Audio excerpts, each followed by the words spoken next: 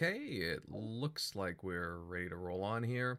What's up, everyone, and thank you for joining us this evening. Welcome to the latest episode of the Xbox Roundtable podcast. This is show number 204, your place on Sunday nights for Xbox talk and more gaming-related news. I'm your host, Invader, and we've got a lot to talk about tonight. I know that's not unusual, but there's always something going on, especially with Xbox news. The last year or so, always something to talk about. Forza Horizon 5 is finally out. We'll give you our thoughts on the game. Also, we'll continue our talk from the late-breaking news from last week's show regarding the Sega and Xbox deal, that partnership. Really, what do we make of all this? Well, we'll get into all that and much, much more. But before we get into all that, let me introduce everyone on tonight's panel. And joining the show tonight is our insightful friend, Crusader. How you been, bud? Oh, I've been pretty good. Pretty good. All right, very nice, very nice. Been playing lots of games recently? Yeah, in the past week I finished God of War 2018, Ori and the Will of the Wisps, and Assassin's Creed 3 Remastered, as well as playing Forza Horizon 5. Wow, damn, that's pretty cool, man. Like, I'll admit, I haven't been able to. I mean, we're talking about backlogs before the show started, and again, I'll admit I'm a little bit behind. Just been doing some other stuff, but been trying to get some gaming in there. That's pretty impressive. I got to get on the God of War train there. That's another one on the backlog, to say the least. But yeah. I mean, lots of gaming going on these days. All right, moving on to the TXR panel. Just a heads up, Tim Dog's not going to be here. He's sick as a dog. No pun intended, but don't worry, Timmy will be back. Just, wish him well and all that jazz. General MLD buddy, how's things with the Xbox General doing tonight? Hey, doing pretty good here. Just trying to clear out the old backlog before Forza comes out on Tuesday for the masses there.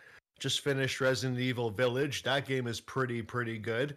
And recently finished Sonic Mania, because, all the Sega talk recently just made me kind of want to just do that first. And then I'm now on Sonic Adventure, like that launch game for the Dreamcast.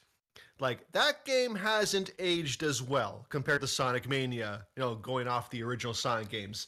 But, yeah, that's what I've been up to. Otherwise, lots to talk about. Forza, Halo, Sega, all that juicy stuff. So, yeah, let's get into it. Mm-hmm. Agreed. Definitely agreed. And yeah, that late-breaking Sega news, as you were saying, we will dive into that. We only got to, really, it was breaking as the show was going on midway through the show. We're still getting some details, but, we know some more stuff now, so we will dive into that later on in the show. Going on down the list here, Shockley buddy, Eric, how's things going on your end, man? No, pretty good. Just been playing through, moving to New Zealand so I can play that Forza a little bit early. That's crazy how that actually works. Too bad I don't think it works on any other platforms, but Did you guys see the social media managers joking about it? Like, Aaron Greenberg was joking about moving to New Zealand. Oh, really? I hadn't noticed. Yeah. Larry Herb said that, what was it? Aaron Greenberg put out a tweet saying that Larry Herb and a couple other members of the Microsoft executive team all of a sudden up and moved to New Zealand. Yeah. I don't understand why they don't just do a global release, so it releases for everybody in the world at the same time. Given that they don't restrict it, basically. I think it's a server thing. They don't want every single person in the world logging on at once. Oh yeah, I gotcha. It was kind of annoying because I couldn't get to my Microsoft rewards. I'm guessing New Zealand doesn't have Microsoft rewards. So I was like, oh crap, I can, because I was trying to go there for some of the things I unlocked for getting some achievements in that game. I was like, oh shit, I can't. I'm not gonna mess with it until it's actually officially in the States. But yeah, that one's been pretty dope. Finished Metroid Dread. So yeah, and then excited to get on that that GTA. That I think it drops here on the 11th, but or pretty close around that. I'm still hesitant of like being so hyped for that game, and then just to find out, hey, we've deleted like a bunch of the music, and then I'd be like, I want to play it, but I totally don't want to play it now. Man, you're really sour about that. You've been talking about that for a while. if they cut out that music, it's just like it wouldn't make any sense how you can't get the licensing. You're Rockstar, you're making tons of money out the ass. And like movies, like you could get those licenses. I'm sure Hall Notes isn't doing a ton of concerts. You could get you could pay them the royalties because that game's gonna sell gangbusters. They'll get a little cut. There's no way. I just don't understand how you can't get a music license. Everybody else can. TV shows, movies. Like, why can't you re-up the same licenses? It wouldn't make any sense. Mm-hmm. But yeah. No, I mean you got them to sell it. It's on the PSN store, like the originals, and on iOS when they remastered all three of them. So they kept the licenses there. So I'm just saying, if it happens, it wouldn't make any sense because they did just remaster all three for iOS and kept them. So. Mm-hmm. Yeah, it'd be interesting to know what the details are behind that. You know, why there are certain licensing issues with some songs. Like you said, I mean, it's not like they don't have the cash to throw around because again, it's Rockstar, it's Take-Two. I could see why Sega wasn't able to keep the Offspring because Sega's not trying to put too much money into Crazy Taxi port to the 360, but yeah. Well, it'd be interesting to find out those details. And last but not least, here rounding out the crew tonight, we got Centurion. How's the gaming been for you the past week or so, bud? What is up, everybody? It's Sunday night. It's time to have some fun, talk gaming, definitely get our feet out of all the tears flowing in the Twitter streets. And what have I been playing?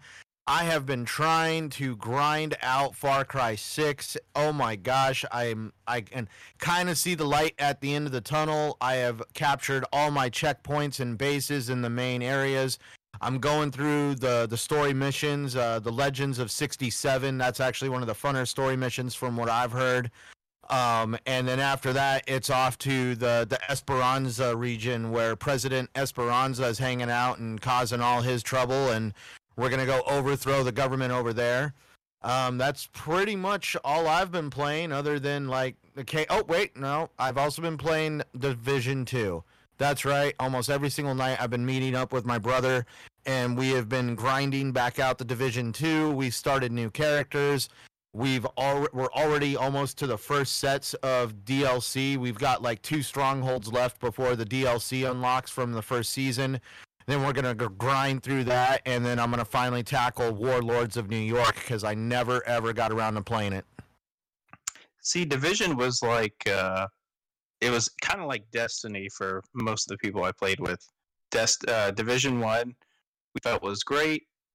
Could have had some extra, a little bit more longevity, but overall, pretty good for their first bat. And then the second one we were really hyped about, especially like whatever their raid was going to be. It's like, oh, this is so much better. And then it just kind of fell off the cliff at the... So like they are getting ready on it early. And we're like, they are getting ready for another Destiny. Content drop in, I believe, March for Division 2. But when we play the game, we chat about it, and we loved the setting of the first game. Like it was more holidays, especially around this time of year. That always kind of hits you where you're just kind of like, I want to play something Christmassy. Let's go play the Division. Definitely, we love the setting of the first game. The second game, lot more to do compared to the first game, especially in the DLC, because most of the DLC for the first game was mostly multiplayer focused, like actually like PvP kind of stuff, not too much PvE. That's where we just decided to just kind of do the Division 2 instead of just trying to do both games. I would kind of see the Destiny connection, but the one thing I like is that there is definitely more of a story that could be understood, and I just feel that Ubisoft's at least storytelling techniques definitely show through, even in the Division, on how they're able to still craft a story that is definitely a very interesting story. I mean, if you just go on YouTube and watch the trailers and the reveals for the first Division, and it almost seems eerily what's going on in the world today. It's actually very amazing how Tom Clancy was able to craft these stories based on how the world economy functions and how, like, trading routes and all this other stuff can be affected by something like this. And it almost echoes what's going on in the world today, minus having, worldwide destruction and cities totally abandoned. But I mean, it almost seems very eerily like what's going on in today with some of the things going on in the game. Yeah, that's another game I really need to get back into, because I was enjoying it early on when I started playing, but again, just got lost in some other stuff. Don't you just love how that happens? Oh, dude. Yeah, gaming is like seeing a squirrel. All of a sudden you see a squirrel and you're off on a new tree. Yeah. Never end. Yeah, I think we all know that feeling, Centurion. Let's see. Oh, we got lots of people filing in here. Mav, Mr. Fun Speculation. Hey, buddy. Dirt Griggity. Always great to see you here, pal. We got Mike from the original Next Level Gaming, a fellow Gamers United Guild clan. Hey, buddy. Great to see ya, as well as many, many other wonderful people in the chat. Guys, don't forget to smash that like button and share this show out. We really do appreciate your support, but let everybody know that we are live now. You know what, guys? Let's dive into our first topic. And Forza Horizon 5 is now released and out into the wild. I mean, maybe not the standard game, it's the premium version, but still a lot of people are able to play this game. And I'm seeing a lot of solid reviews around the board, and overall I'm seeing a lot of people enjoying this title.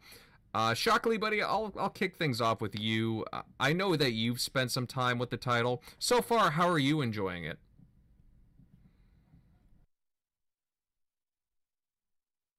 Shock? Oh, my bad. I stepped away for a second. I caught me off guard. Usually the guest goes first, so sorry about that. But no, you said Forza, right? That is correct, but okay. But yeah, yeah, it's been pretty dope so far. Right now, I'm just more enjoying. There's kind of like these. I think they mix that up a little bit in the like mission structure of like giving you a nice. Like you'll do one race here, and then you'll open up and do an excavation activity over here. So that part's been pretty cool. I haven't gotten too deep into it. I think I have like maybe 4 or 5 hours in or so far, so I'm not like super deep. But yeah, I mean, so far it's been excellent, and I totally get what Tim was saying about the playing in quality mode, because I started in 60, and then I was hearing from Digital Foundry, they were saying like the pop-in is like drastically or pretty good amount less pop in on the quality mode. So I did try to figure out, or did jump into the 30 FPS just because I could easily tell on the old Forzas, and you really notice it in games that are like more like third person, like action games. It's very noticeable. But yeah, when I switched over to 30, I could totally sense that. It's kind of like when you're watching like a film, and then when you watch that same film at like 60 frames, it like looks different because it looks more like reality and not like a, that word that Jez likes to say, filmic. Like you can see the difference, but it's still pleasing to watch, even if it's different frames. But usually in gaming, since you're actually moving, that's different because you're not just watching it. But I mean, it's still pretty pleasing. It's a solid 30 frames per second. I guess the motion blur that they do, it makes it so it's less like, I don't know, flipbook. Like it's not as noticeable as you might have when you would have played like Forza Horizon 3. You would have noticed it more. So I mean, it's actually maybe a decision to make just from the jump in quality that you're getting in it, because that's what they pointed out in Digital Foundry is that with a lot less like pop-in, then you're more immersed like in the world, because you're not like noticing these like trees popping up on the horizon. And since the whatever they're doing with the motion blur, you probably only get away with it in like games like this that you're going really fast in, like racing games. Probably not going to be able to work that magic in like Fable. Hey, we put awesome motion blur in here, and it's probably not going to work to the same degree. But overall, so far, it's been a great package presentation. The world's really detailed. You can even do photo mode, and it even allows you to do like a drone, and you could just fly around leave your car where it is and just fly around with the drone. And I was just kind of looking at the detail, how they mapped out like this desert, and like every tree I'm looking at, every like rock that I'm going by that I'm not even that I'm not even in the car at this point. It's like looking at the terrain, just seeing how they mapped out the world. It's like they really knocked themselves out of the park. But it's going to be awesome to see what they do with this. If what their other team is going to be doing with similar tech, with the similar Forza tech, just with the amount of detail. And those games are going to be like next gen only. So, but yeah, they definitely outdid themselves. Hopefully, they get nominated, because this year's pretty shallow. So, unlike Forza Horizon, what was it, 4, when I think that went up against God of War, that's understandable because you had God of War and Spider-Man, so you probably had a lot bigger, stacked. But it's not that stacked this time. So, if indie games can get nominated, I feel like racing games of this quality can get at least nominated. So, what Celeste was nominated. If Celeste can be nominated, I don't think it won, but if Celeste can be nominated for Game of the Year, I'm like, I think we can get a racing game of this caliber. Right. Hades definitely was in there. nominated last year. Yeah, and people were saying like Death's Door will probably get nominated. Yep. It Takes Two, which isn't, it's hard to call that necessarily indie. It's a bigger studio that's making it, but they're independent. It Takes Two is definitely gonna get nominated. Deserves to. Yeah, but I just find it interesting that we're even having these conversations about Game of the Year, because again, this is really impressive stuff, and again, I try not to go by reviews so much, but the amount of attention this Forza Horizon game is getting. I mean, always Forza Horizons do get attention, but this one is getting a huge amount of coverage. I know that there are a bunch of big titles coming out right now. Obviously, the new Call of Duty, Battlefield's coming out, but I'm not hearing much of that. There's been the quietest Call of Duty launch I've ever seen. Yeah, it's kind of weird. I mean, well, we all just kind of know. I mean, it's not exactly gotten the best reviews, especially since the beta didn't exactly being too positive for Call of Duty, and even for Battlefield, it was kind of a mixed bag, I guess you would say. But all the hype, I mean, seems to be going, I mean, not to be biased, but it just seems to be going Xbox's way. I mean, Halo Infinite is getting some pretty good attention, especially Xbox is kicking off the marketing. But now, the focus is on Forza Horizon 5, and you see these reviews coming out, and it's almost like, yeah, this racing title could really be a Game of the Year contender. And again, a lot of people seem to just write off racing games, but I mean, this title, it has the content seemingly, and the majority of people seem to be enjoying it. I mean, the ones who, the early reviewers and people have gotten their hands on it with the premium edition early on. I mean, guys, I don't see why it can't be nominated. I mean, that would be astounding for a racing title. I mean, kudos to Playground Games. I mean, they put a lot of detail into their titles, their games. So It'll be pretty messed up if the top rated game on it, or at least on, I guess it's Metacritic, but the top rated game of the year doesn't even get a nomination. That'll be kind of one thing weird. I will say, according to Mr. Grubb, a lot of the industry reviewers who are the ones who vote on that, I think they count for 70% of the votes for Game of the Year. And they also are the ones who nominate stuff. A lot of them have been nominating their stuff already, while the due date, I believe, is November 19th this year, maybe 21st, if later entries might not even be counted. It's a whole mess with Jeff Keighley's show. He should hold it in January, not in December. But so there is a chance that Forza may have launched just ever so slightly too late.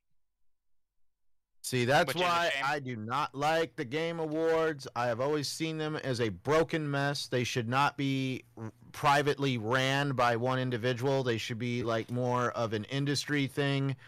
I don't really have much to say about Jeff Keighley, but I remember seeing a tweet that came out from Jeff Grubb about how one of the people that are voting that make up this 70% threw Returnal as their game of the year, and then the individual said, I haven't played the game yet, but I plan to. So how the hell do you know that's your game of the year? Can you please explain and elaborate on that? Because that is just asinine. Yeah. I feel like Forza's going to get nominated. It has to. It's just a really well-made game, and we all know that. But I just feel like they're going to pull something like, you need a story to win Game of the Year. You got to make maybe some kind of social commentary to win Game of the Year. It's becoming this bloated, corrupt thing. Maybe a similar, not so different from, say, the Oscars, where the best movie doesn't necessarily win. It's like, it's some kind of thing where it's like things happen behind the scenes. It's like, who's getting the most kickbacks to, I don't know. I just feel like the game that we all think should win is not going to win. I feel like that's going to happen. Because I'm a movie buff. It's called courting the judges. You know how you actually court a significant other in life. You take them out to dinner and buy them gifts and stuff like that. It's the same premise as courting a judge.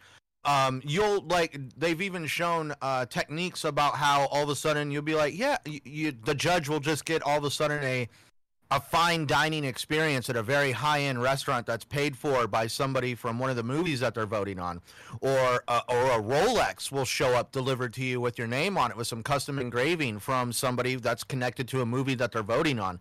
Basically, they literally gift these judges to kind of court them into voting for them. It's not really a legit system like people think. Oh yeah, I've definitely heard that about the Oscars. Definitely, I'm not surprised to that. Voting was. Yeah, I read about that too. Voting was somehow like the deadline already passed. Though I hope that's addressed because people on Twitter did call that out. So hopefully something happens with that. Mm-hmm. It's not so much that voting is passed; it's that the nomination period is quickly coming up.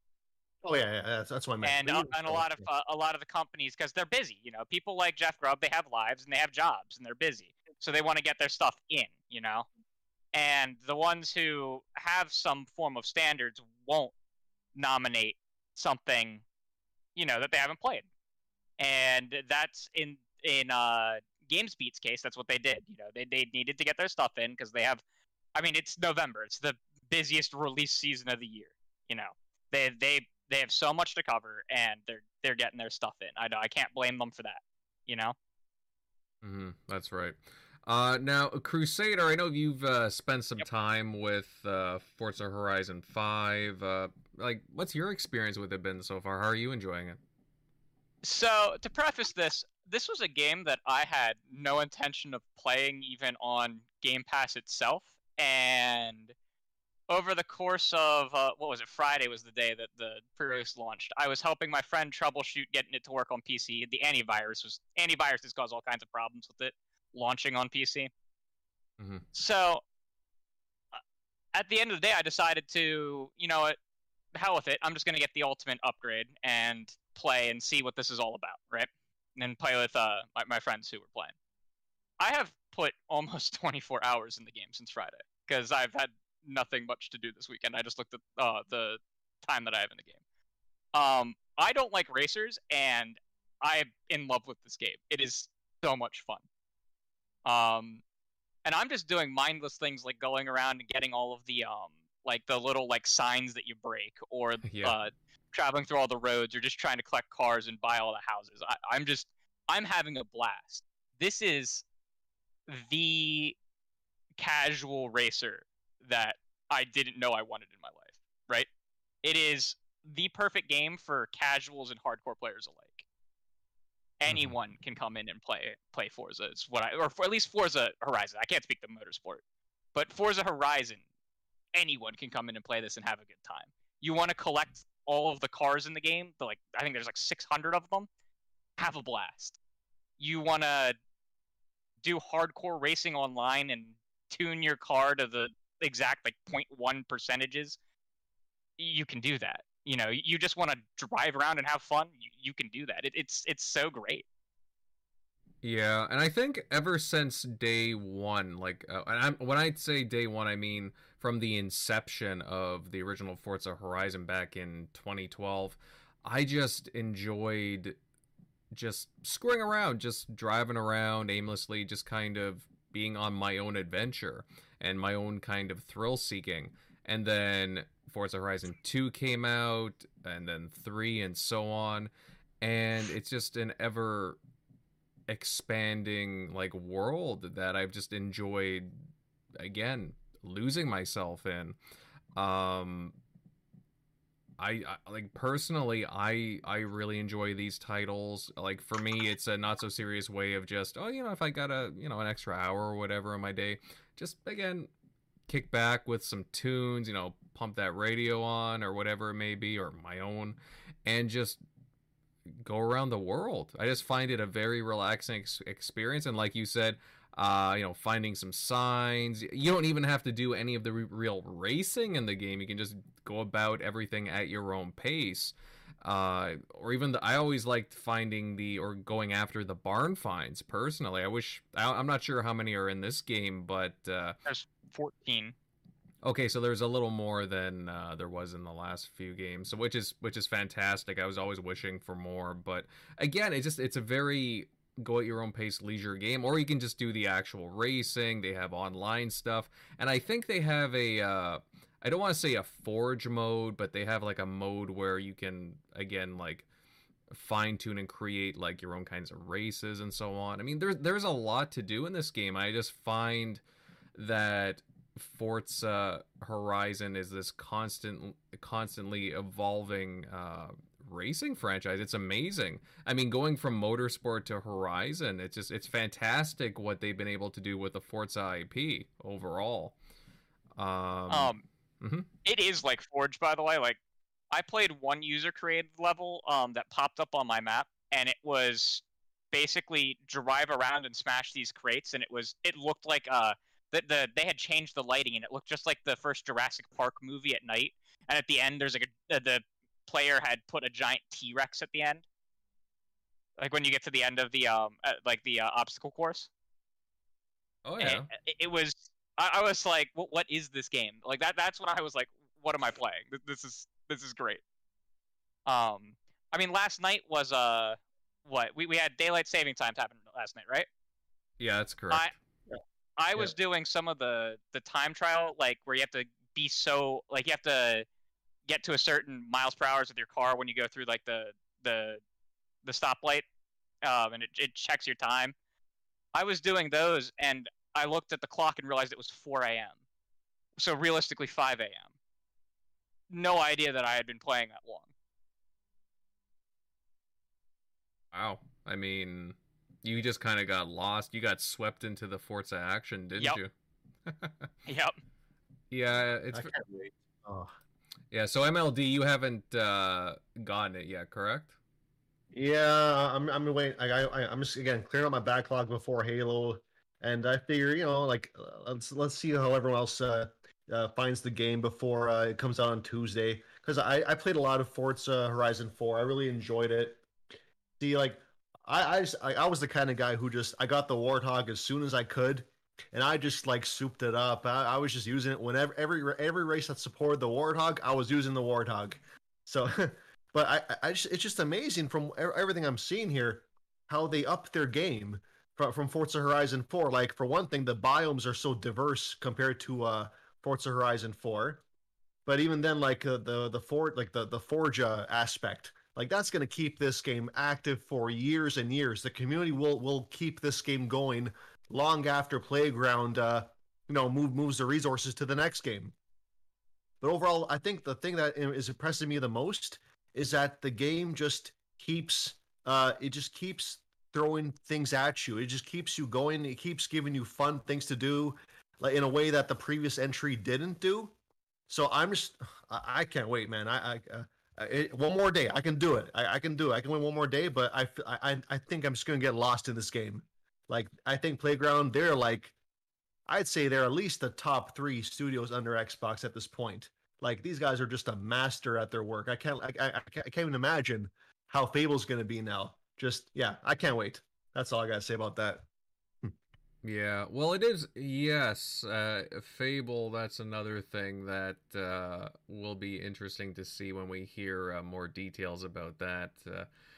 I don't know. You're absolutely right, though, MLD, because Xbox, Microsoft did not, let them out of their sights. I mean, they were one of the first big studio acquisitions back in what 2018 like or just 17, I think.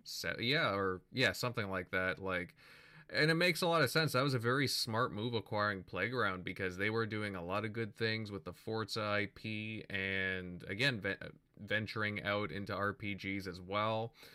And they didn't want to have another situation where they let a BioWare pass them by, for example, or again another publisher come by and snap them up. So it makes a lot of sense, and they are a very quality studio.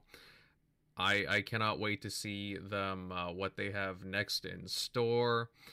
But since we're on the topic of like Forza Horizon 5, again, guys, it seems to be doing extremely well here.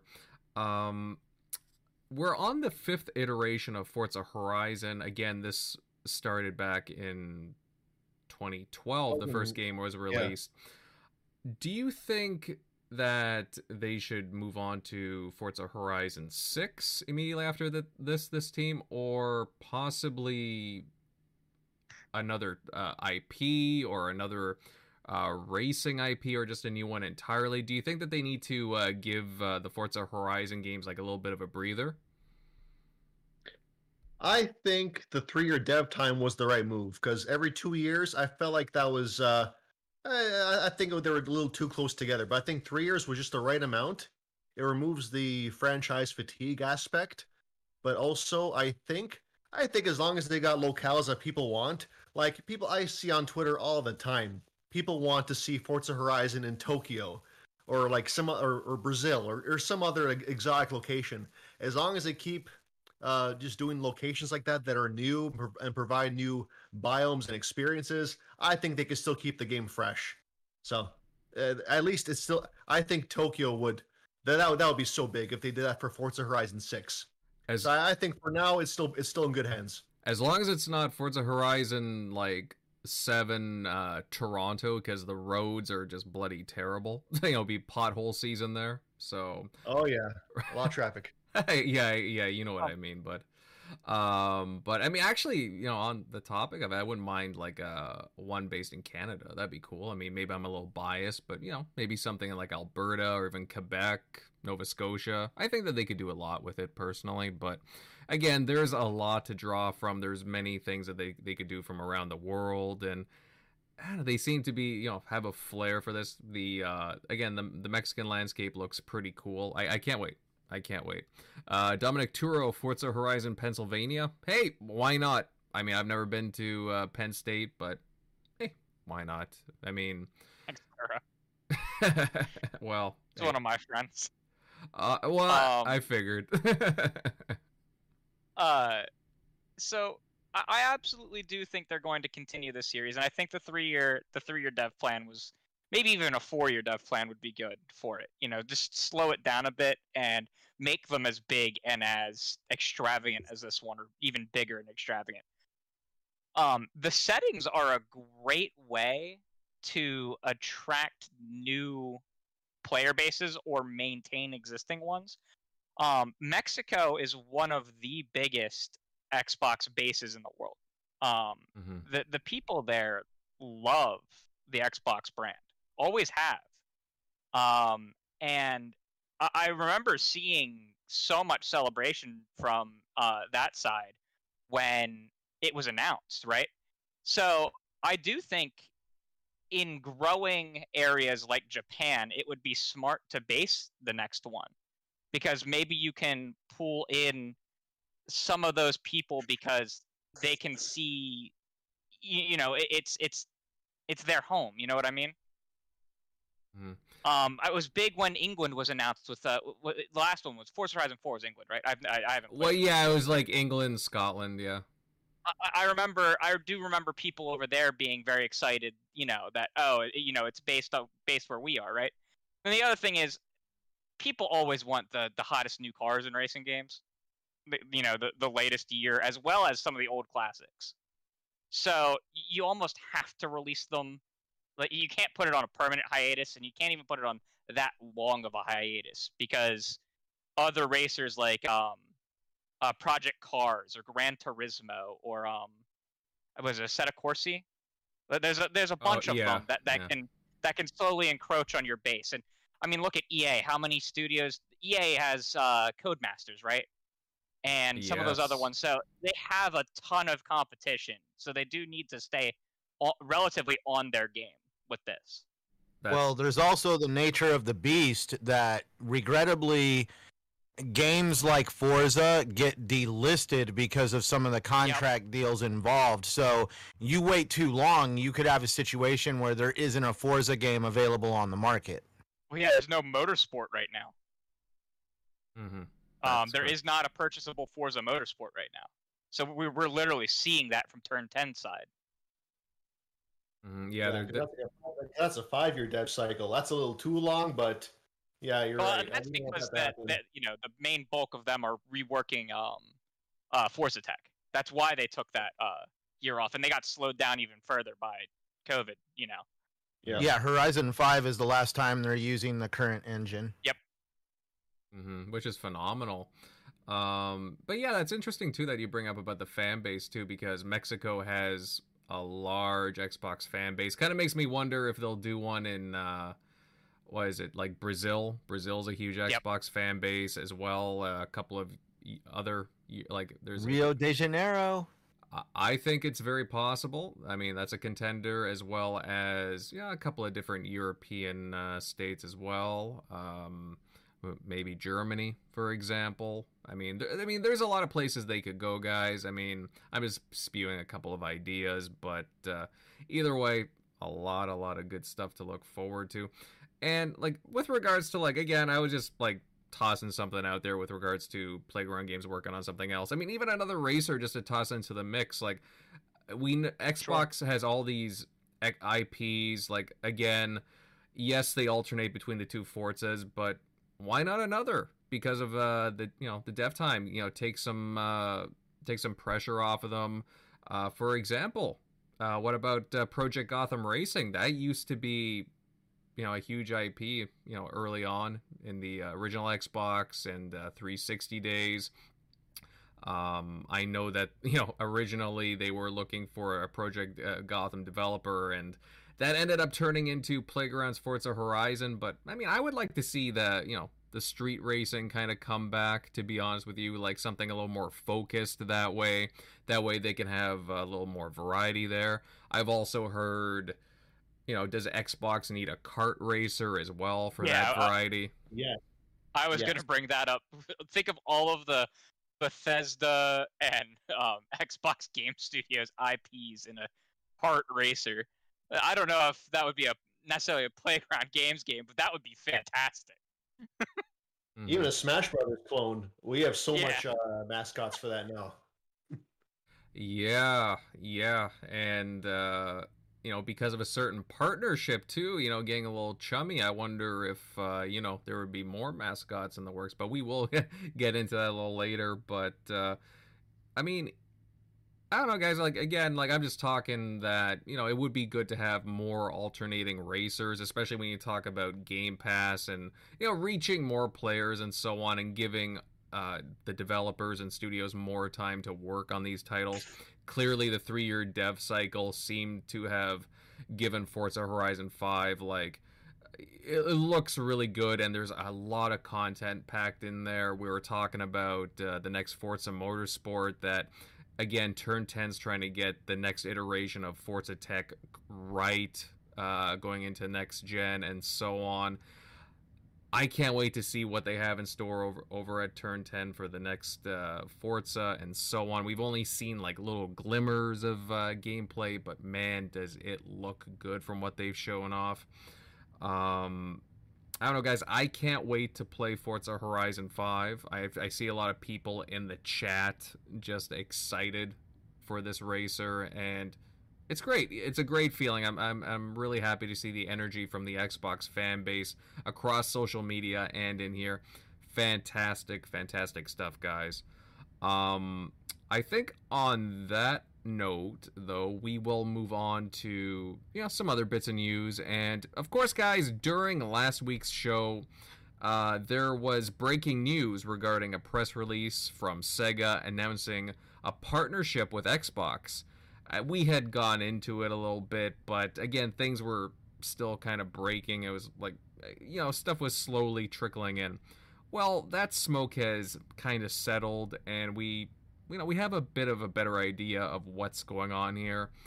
Crusader Bud, I will start off with you, my friend. I'm sure you've been following this whole situation. What's your take on this announcement between the two gaming giants, Sega and Microsoft? So I think the best way you can describe it is, for Sega, Xbox will be a priority. I think that's the best way you can say it, right? That the Xbox ecosystem, PC, console, and cloud, will be a priority for the company. It doesn't directly say, oh, we're getting exclusives, oh, we're getting Game Pass games, blah, blah, blah. It implies that. And I mean, just looking at their track record over the last year, they launched Yakuza 0 through 6 onto Game Pass all day and date. And Like a Dragon came shortly later. I'm not sure. Can someone tell me, is Judgment on Game Pass? It's the one I can never remember. I know Lost Judgment isn't, but it's regular Judgment. Does anyone know? Wait, what was that? Sorry, I kind of caught the didn't catch the end there. Is regular Judgment on Game Pass? The first spin-off. No, I don't think know so. if it is or not. Okay. So, we have Yakuza 0 through 7, we have Like a Dragon.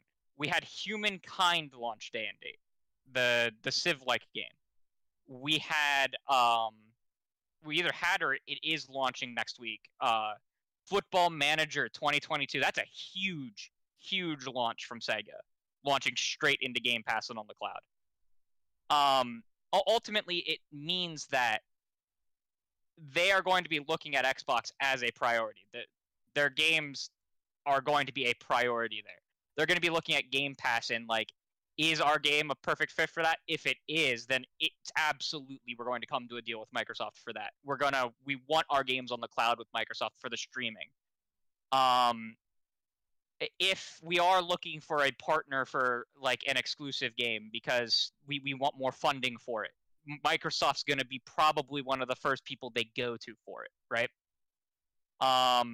And ultimately for Microsoft, this is a good way to get. I think Jez Corden said it best. It's a good way to get money into Japan. It's a good way to get a hold of devs and to create a relationship with them, to foster future partnerships, even outside of Sega itself. I don't think that like you should be running to hills and be like, oh, Sega is going to be acquired. In fact, I would shy away from any talk of acquisition. I would also shy away from any talk of like, oh, all of Sega's games are necessarily going to go to Game Pass. But I think that a lot of them that aren't in their biggest IPs, and games that are live service, I think you can expect them more than not to come to the service. Just based on the fact that they want the cloud to push the how large their global communities can be, based on that talk. Because it was Sarah Bond, not an executive from the Azure division. It was an executive from the Xbox division who had I don't want to say signed, because they didn't really sign anything. They were just announcing something, the goal to go into this partnership. But it was Sarah Bond and not an Azure person making this tentative agreement.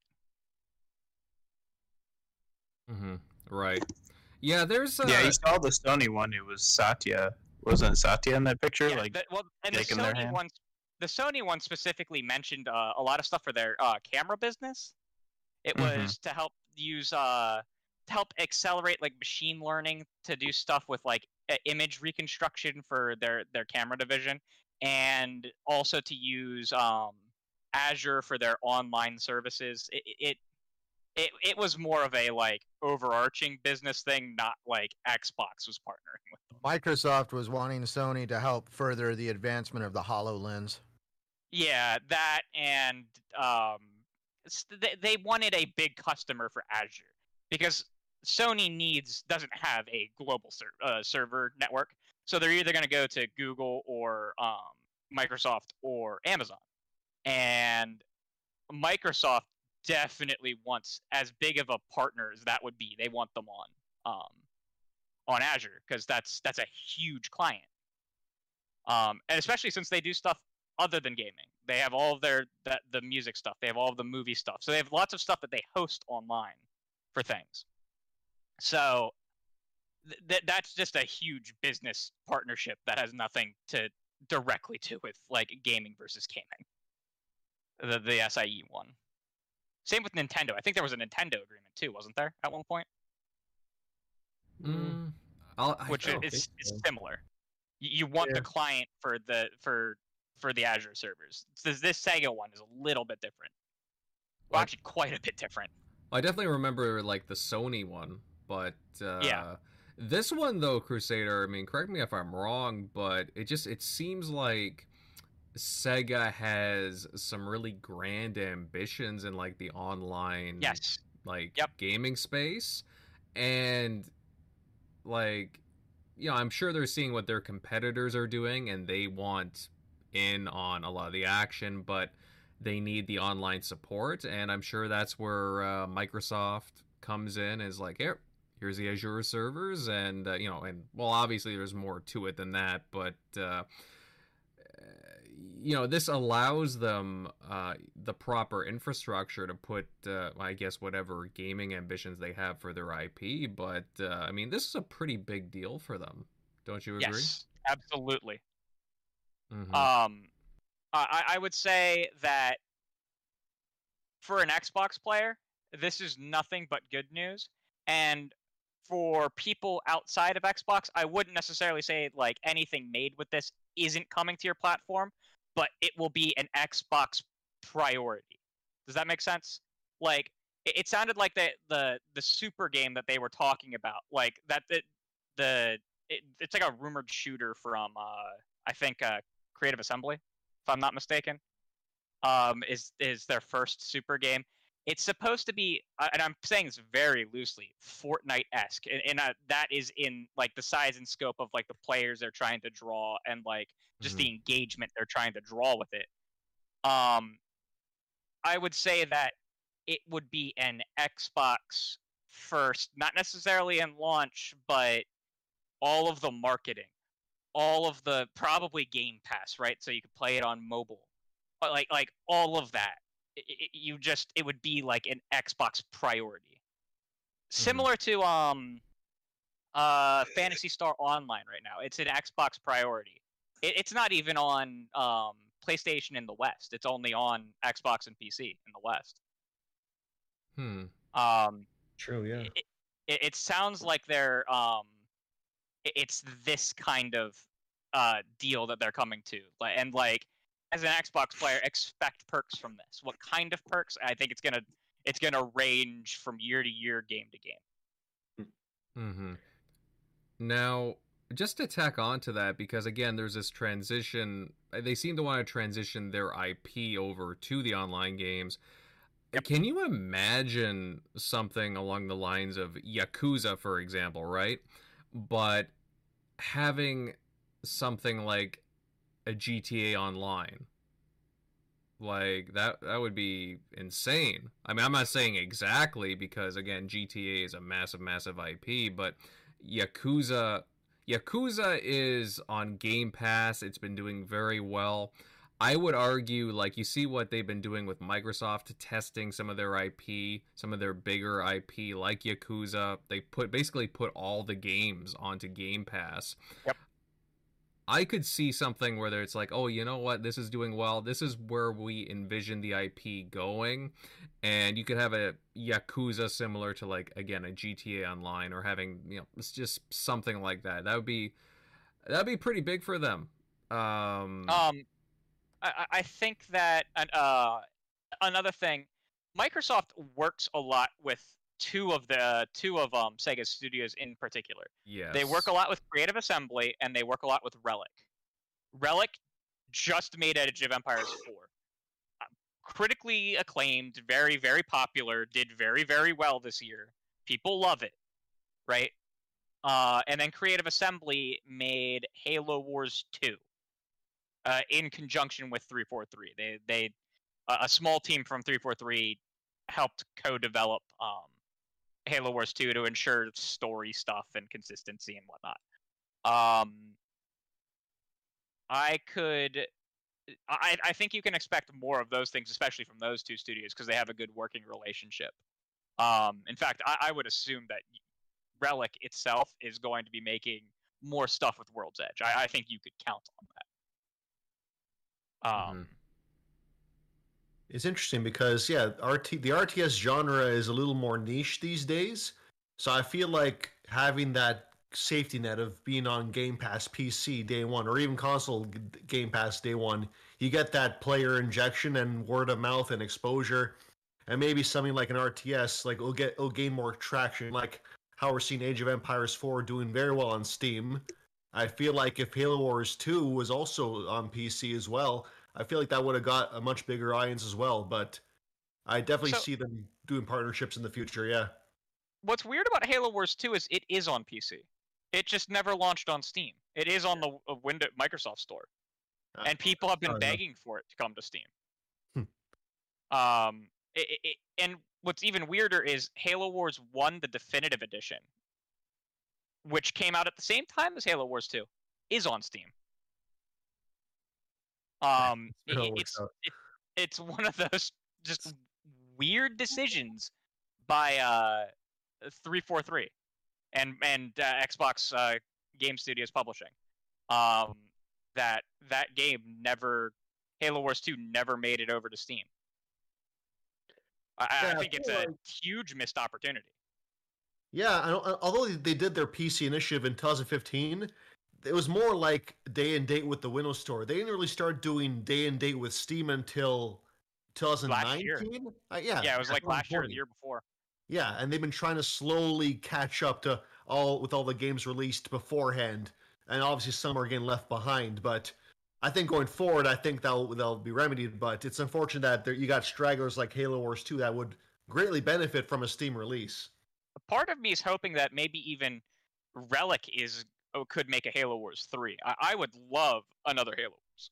I think the games are very, very neat. I think that they need to do a little bit better with complexity in them. They're a little too simple. But they are very, very cool RTSs that just we need more of it, you know? Oh yeah.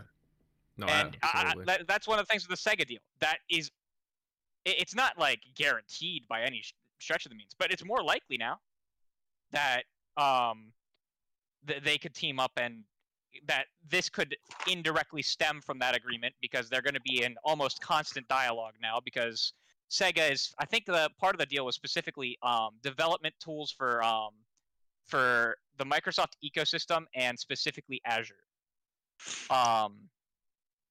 So maybe we see some like just larger scale projects too. Not necessarily just online, like games like GTA Online, like we were talking about before, but maybe some stuff that needs the cloud just to power it, on the lines of, say, Flight Simulator. Right? Flight Simulator needs the cloud to exist, because you would never be able to install even a logical portion of the game onto your own computer. You know, you can get a very, very small geographical area, and it takes up like 40 gigs. So, you know, maybe Sega wants to make some massive open world game that is more or less single player, but it needs that online to realize its vision, because it needs more processing power and more hard drive space than any one device could ever come close to managing. Right. Now, it's interesting too, because you had brought up Crusader Phantasy Star Online 2, which is exclusive to the Xbox console in the West, and exclusivity does matter, and what I wonder is if this same approach will be applied to other Sega franchises going forward in the near future, like Sonic games, like Valkyrie Chronicles, or Virtua Fighter, or Yakuza. Is it really that much of a stretch?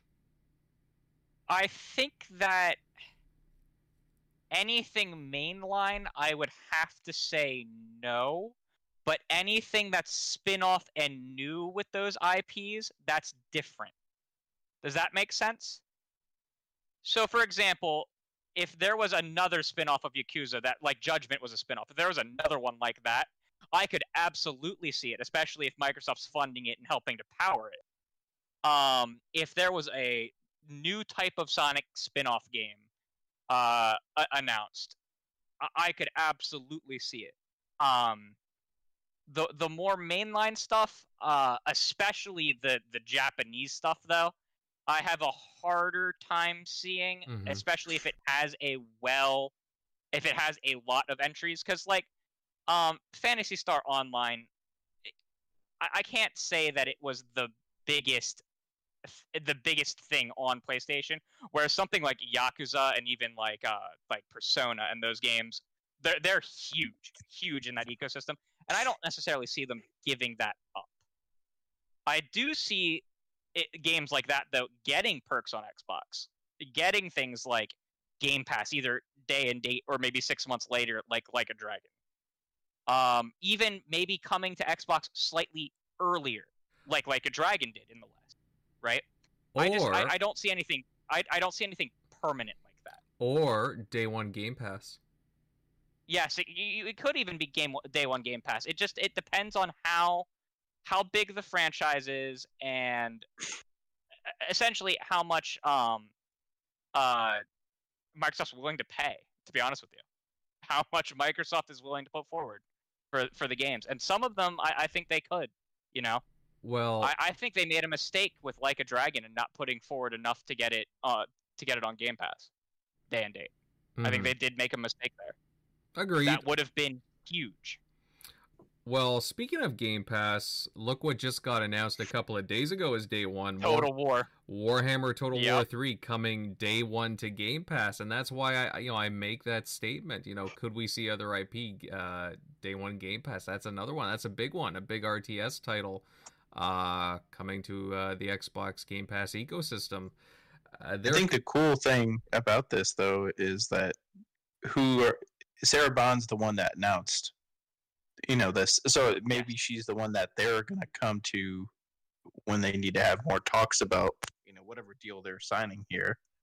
So maybe that's just more and more like relationship building. Yep. Maybe she can get the next Persona to be both, on PS or PlayStation and Xbox. That would be a huge grab just to have it ported over. So just stuff like that's just going to help build up the relationship that's already been there. So in my that's gut, what I think feel we'll probably get from it. feel Persona being announced at the old ones being ported at the Game Awards this year. Yeah, since Just they like started doing it on PC, and the thing is with Persona, before Persona 5, Persona was more of like niche. Like I had the PS2, I didn't even know Persona like really existed until like I got the Vita and Persona 4 Gold was there. It was on the PlayStation. No one I knew growing up in high school ever played that. I think I heard a Nocturne maybe just because Dante was in it. That's the only reason that one really came of like close to mainstream. Not that enough people played it to call it mainstream, but you heard Dante was in it in some way. So people kind of, and Devil May Cry was at least popular at that time. So until Persona 5 hit, that's what kind of blew up. Like that got me into and got a lot of people to check out like, this, Shin Megami Tensei, and then I played some of the ones on the 3DS with Shin Megami Tensei 4. But like that was much more niche game, and I think that's probably why they did the Royal Edition, like re-releasing it with some extra content, and it's blown up. So if they're thinking that, oh shit, this is this new IP that we can actually like market and actually get a pretty good amount of sales off this, then they might decide starting to go. Because when they signed the Shin Megami Tensei 5 that's coming to the Switch, it was still small. That was like 5+ years ago when they announced that game. So back then it was still smaller. Now it seems like, oh, Persona's big, and now this next one's coming out from. So maybe in the future these games will be, since they've gotten this status, maybe they'll come to Xbox. Maybe at least and multi-plat. Yeah, and maybe maybe I'm like underestimating how much Microsoft's willing to invest, because getting these games would be huge for the Japanese market. Not just for selling Xbox consoles, because I don't think the Xbox console is ever going to break out as much as the other two that in that region. I think that a better bet is the streaming service, the xCloud in Japan, and having those games streamable would be big for Microsoft. And it would be big to break out the ecosystem there. But also, it would be big for Sega to get those games more popular with a wider Western audience. I had not really seen a ton about Yakuza until they started launching them on PC and then started launching them on Xbox. And then I started seeing it everywhere. Everyone is talking about Yakuza. I see it like at least once a day now. Another one just like Persona, because that was on the PS2 and it was not big at all. And then they remastered them for the PlayStation. Then they started to get a little bit more bigger notoriety. And then now it went, pretty much multi-platform. So now it's on, all of them are on Xbox. Who would have thought the Yakuza series would have touched Xbox? I wouldn't have. So now, I will say this: Sega's, especially their Japanese studios, do have more independence than you would expect from the traditional publisher-owned studio. Like you think of like DICE, and they have like no independence from EA. Mm-hmm. You know what I mean? You think of like BioWare, they have like no independence, right? They have a lot of independent say in like what they're doing. So it's not a necessary thing that like what I can't think of the Yakuza studio. I know it starts with an R. It's 3 letters. The acronym's 3 letters. What they do is not necessarily quantify it. Like it doesn't equate directly to what Atlas might do. But that's why, like, I have that gut feeling because Yakuza was announced for Xbox last year at the Game Awards. All of them were announced, and they were announced for Day 1 Game Pass. In my gut, I'm hoping that with this announcement, one of the first things we're going to see is, they're bringing all of the stuff to xCloud and streaming with Persona 4, and Persona 5. I have just a gut feeling about it. I'm really hopeful. Well, there's been hints. There's been hints at it, like the past year Yeah. or so through different means. So I mean, I would not be shocked that if they had a Persona collection come out, just dropped. But I mean, I would not be surprised if we saw a big showing from Xbox at the Game Awards. Like, you know, I mean, nobody's like really expecting anything, but I don't know. I could totally see that dropping like some kind of, you know, it's, you know, coming to Xbox Game Pass, Xbox systems, and Phil even mentioned Persona when he was on that. I think it was a Japanese conference that did. He also named, I think, something that was like Nintendo based that obviously would never come to Xbox. I remember him just like mentioning Persona, was just like, oh, okay. It being a multiplat that, you know, has never been on Xbox, so. Or not multiplat, but it's third party. Hopefully. Yeah. That would be cool.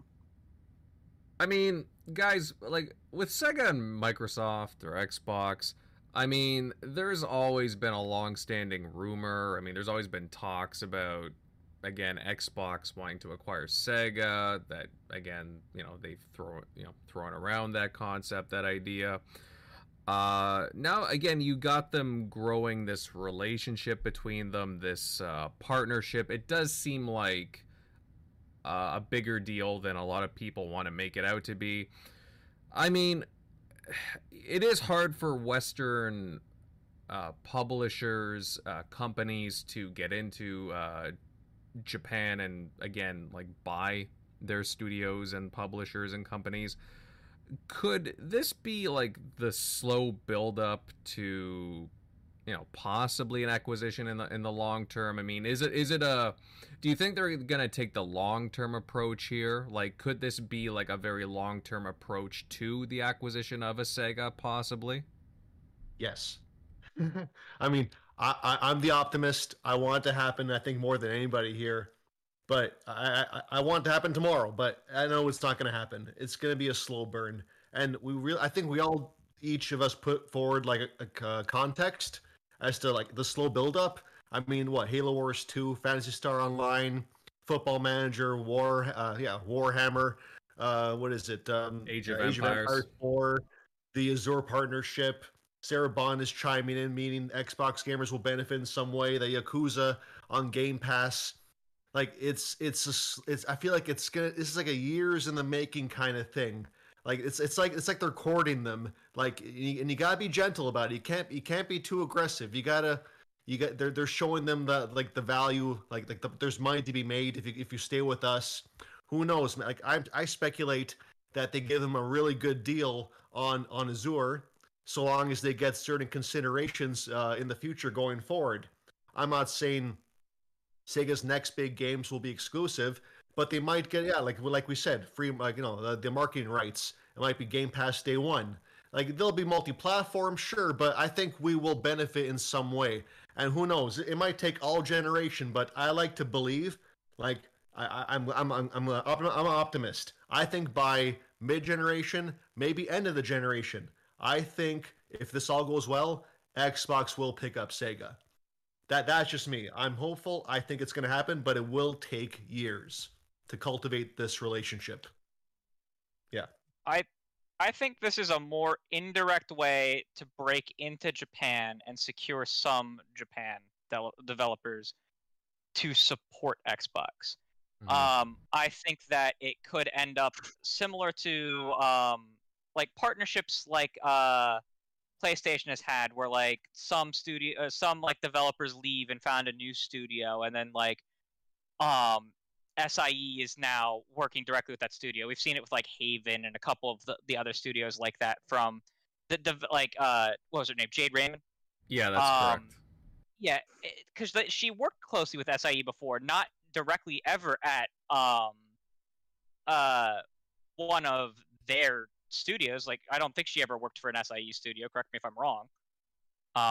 She was Ubisoft and then Google. Yeah, yeah. And also EA. I think she was making a Star Wars game too at one point. I think wasn't it like 1313? She was making. That's correct. And don't forget that Studio 2 from I forget the name off the top of my head, but it's guys that were Firesprite. Yeah, yeah.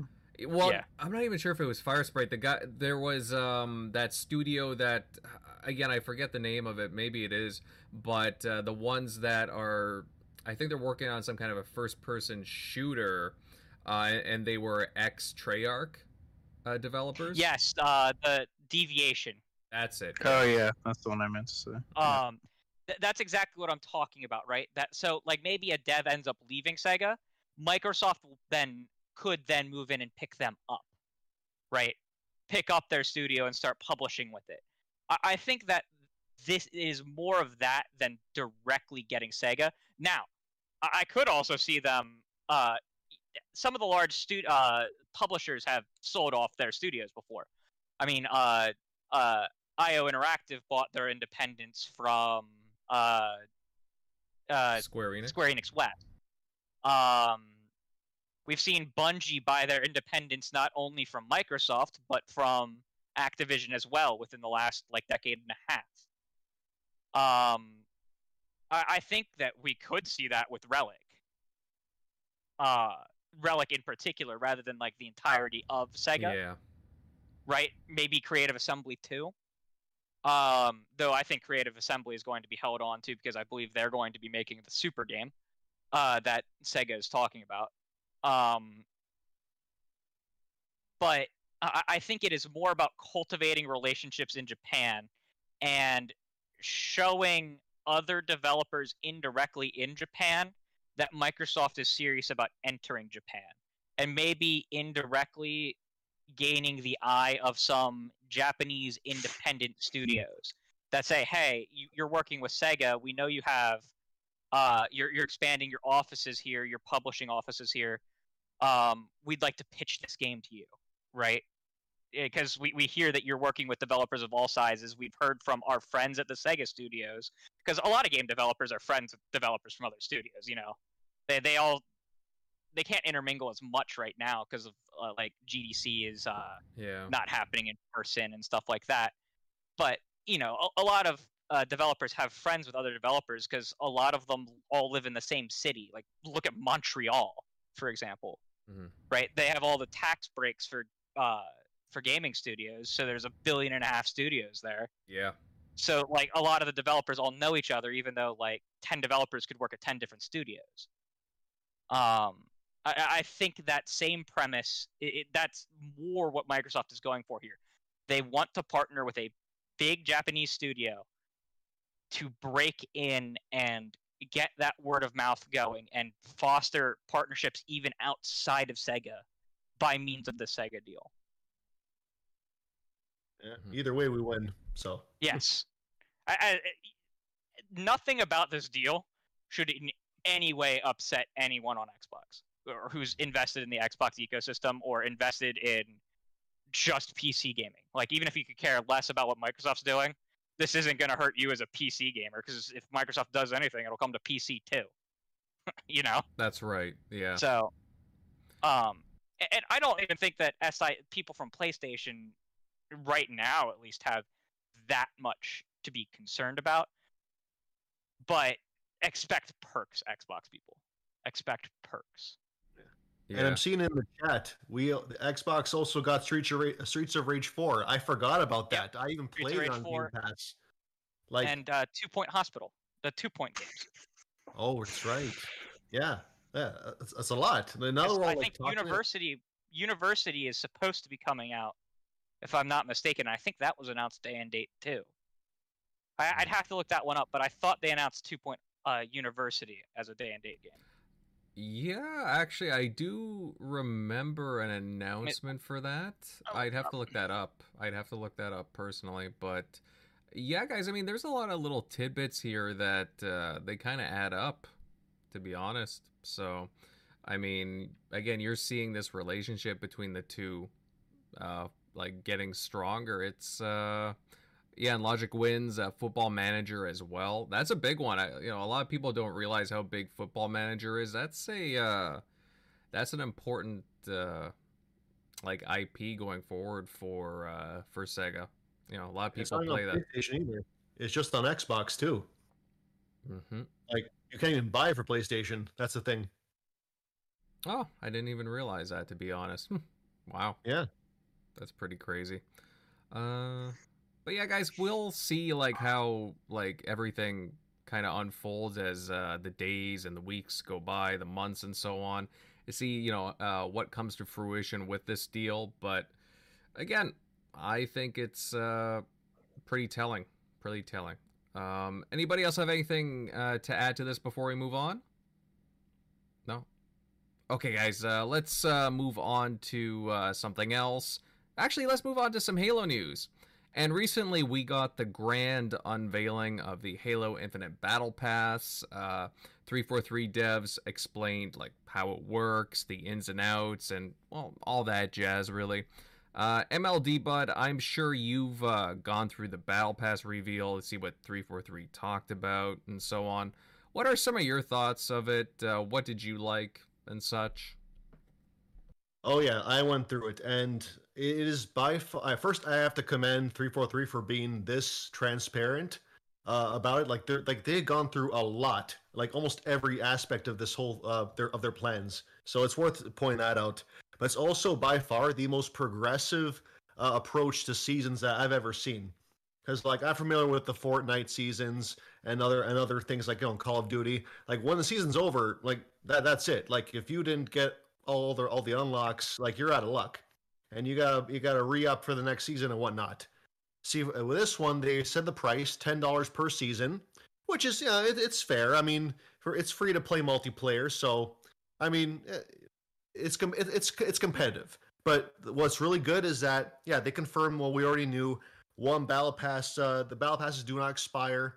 You can only have one battle pass active at a time, and you can switch them whenever you want. So if you're in season 5, you can go back to earning for season 2, if you want to, that's pretty amazing. Actually, I'm surprised other games aren't doing this, but I think other games will follow in the future, because people say hey, Halo used to be a trendsetter back in the original trilogy, and I think this thing will be a trendsetter. Other games that do a season approach, they will take from what Halo Infinite is doing with their battle passes. And they say how there'll be great unlocks as much as a quarter of the way through the battle pass, so you can feel like you're getting rewarded even if you don't finish all the way through. Let's see. There's actually it's pretty detailed actually. Something called armor core bases for customization, meaning that there's different sets of armor customization, but certain cores are like the base for that. Like there's one for the first season, which is based around Halo Reach. You can customize a combination of George, Emil, Kat with the prosthetics, or you can make them look exactly like the one Spartan. But it's all based around that core base. They did touch on something that I'm really happy as a Halo fan. Like they were talking about the idea of Chief dancing, like in Fortnite, or Chief dabbing. Yeah. I know, but luckily, good news. They're not going to do that because they didn't want to upset the traditional fans. Instead, they're regulating that stuff to the personal AI. Because the personal AI in the lore, they can do whatever they want. They're dumb AI, smart AIs. They can do whatever they want. So they're gonna leave the stuff like that to them and keep the Spartans a little more traditional, a little more militaristic, which is, I think, the best compromise. Yeah. So, yeah. Then there's... Oh, sorry, go. There is a portion of me, not the majority of me, but a portion of me that's sad that we're not going to get ridiculous dances. I think it would have been hilarious. Oh, I know. I don't know. Just a small portion of me. I don't know. Seeing Master Chief flossing in a Halo game, I don't know. That just doesn't do it for me personally. I don't know that it needed to be in campaign, but my personal Spartan, Like, you know what I mean? Like, I'm sad that I'm not gonna be able to floss on someone's corpse. Oh man, Fortnite's one thing, but that's in Fortnite. This is another thing altogether. Well, I would I say remember- I would say Halo, even in like a free to play space, I just let Halo do its own thing. Personally, like I understand wanting to like customize to a lot of different degrees, but oh please no flossing, please God no. I remember in the Halo 5 beta, all the Spartans they were being a little bit outrageous with the Yeah. callbacks, Yeah. like the way they were talking out loud, and the comments in Twitter and everything. They're all like, "That's not how Spartans talk. That's not how they act." And from that Halo 5 beta at launch, they were toned down to just be more like professional, like Spartan 2-esque. Like, I'm pretty sure the backlash is gonna outweigh, Yeah. like the hilarity of Chief flossing, kind of thing. To be fair, if you want to see Chief Floss, you just load up Fortnite. You can do that right now. Yeah, that's Pretty much. true. Yeah, actually, that's a good point because you can just load up his that skin for Master Chief, and you can floss in Fortnite. So That'll come into the metaverse conversation later. probably yeah, but actually, MLD regarding the AI, like I don't know, like I'm kind of like I don't know, like they're okay, I guess, but I haven't really found one that I've seen that I've really liked personally. Do you know if we can just like turn it off and not have an AI? Oh, I mean, based on the options from the multiplayer beta, I mean, I don't see why not. Because another point they were making in the details was that they're really closely following community feedback, and they will tweak future seasons and perks and rewards based on what people say. So if people think custom AI is a little too annoying and just want the option to turn it off, I mean, I don't see how that can't happen in a future update. So, I mean, going off that, they said that good news here with the challenges and whatnot for experience. They said that they saw that and they're going to tweak them because they kept track of the ones that people did the most and ones that people chose to roll over and replace.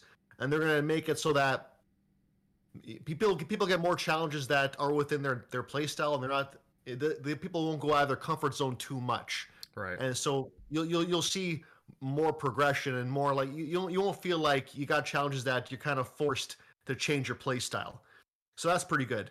Oh, and they also mentioned campaign. Well, if you beat the campaign, you'll get multiplayer rewards for that too.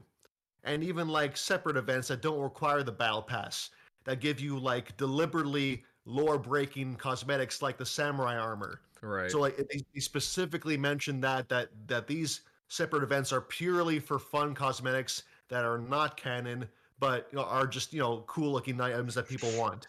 So it's pretty good. It's pretty solid. And again, like 343, they were very, very detailed and transparent. So I'm seeing nothing but a good launch for this. I'll admit, guys, I'm not to interrupt Crusader, but just to add, I'll admit, like, I'm not one to buy these types of passes, these battle passes. But I am a person that does get really invested into Halo multiplayer. It's my jam. What can I say, right? And I really enjoyed the sample of the flights that I got for Halo Infinite. So I'm consider purchasing these battle passes. I just think it's great that it's only $10 and you can turn them on and off and they don't expire. That's the key thing, right? And I think that's another thing that like Activision needs to learn for its games, or even EA Bungie. too. Yeah, Bungie, right? That's another one. I know that there's been some issues there. Actually, a lot of issues. A lot of people fed up with Destiny. Not that I haven't touched Destiny in a long, long time, but yeah, I know that there's been some issues. But yeah, sorry. Go ahead, Crusader. Oh, I was just going back to your question about the AIs. Currently, there is no way to disable them.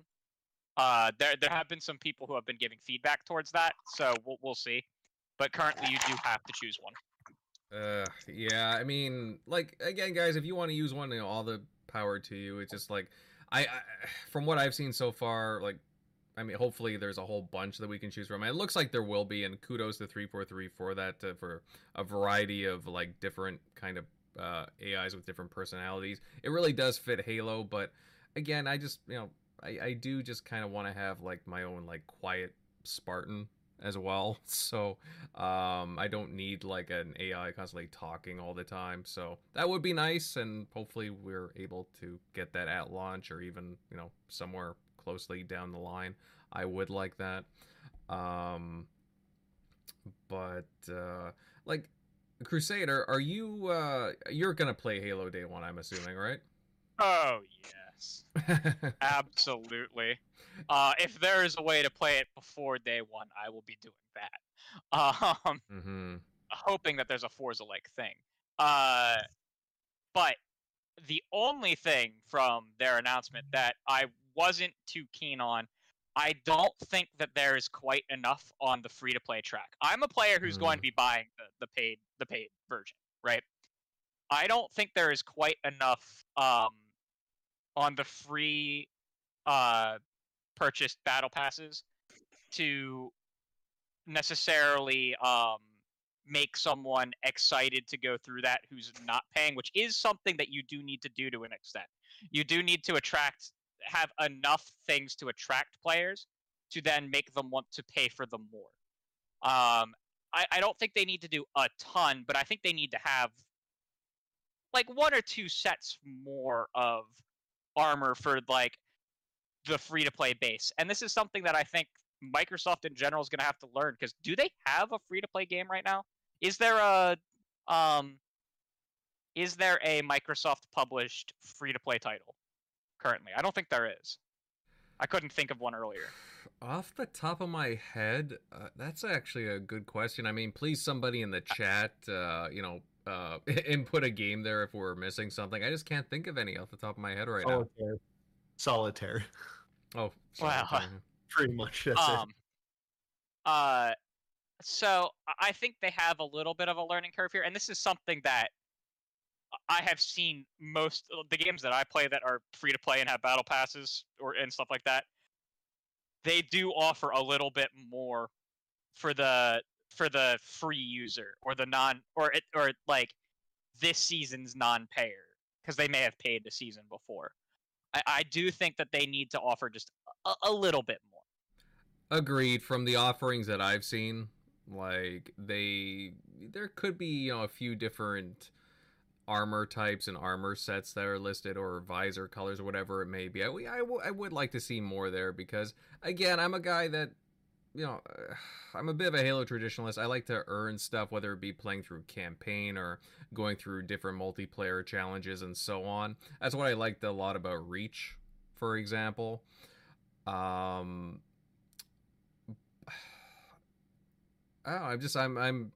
just very curious to see how everybody responds to this, how the general community and even just casual gamers respond to free-to-play Halo and just the Battle Pass in general, to be honest. And MLD, you've definitely read more up on this than I have.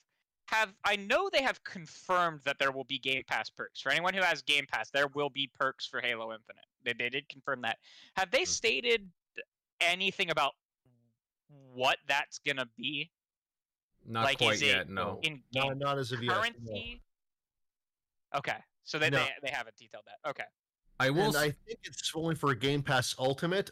I could be wrong, but I think it only pertains to Game Pass Ultimate subscribers. It kind of entices you to upgrade. Yeah, because I've only ever been an Ultimate.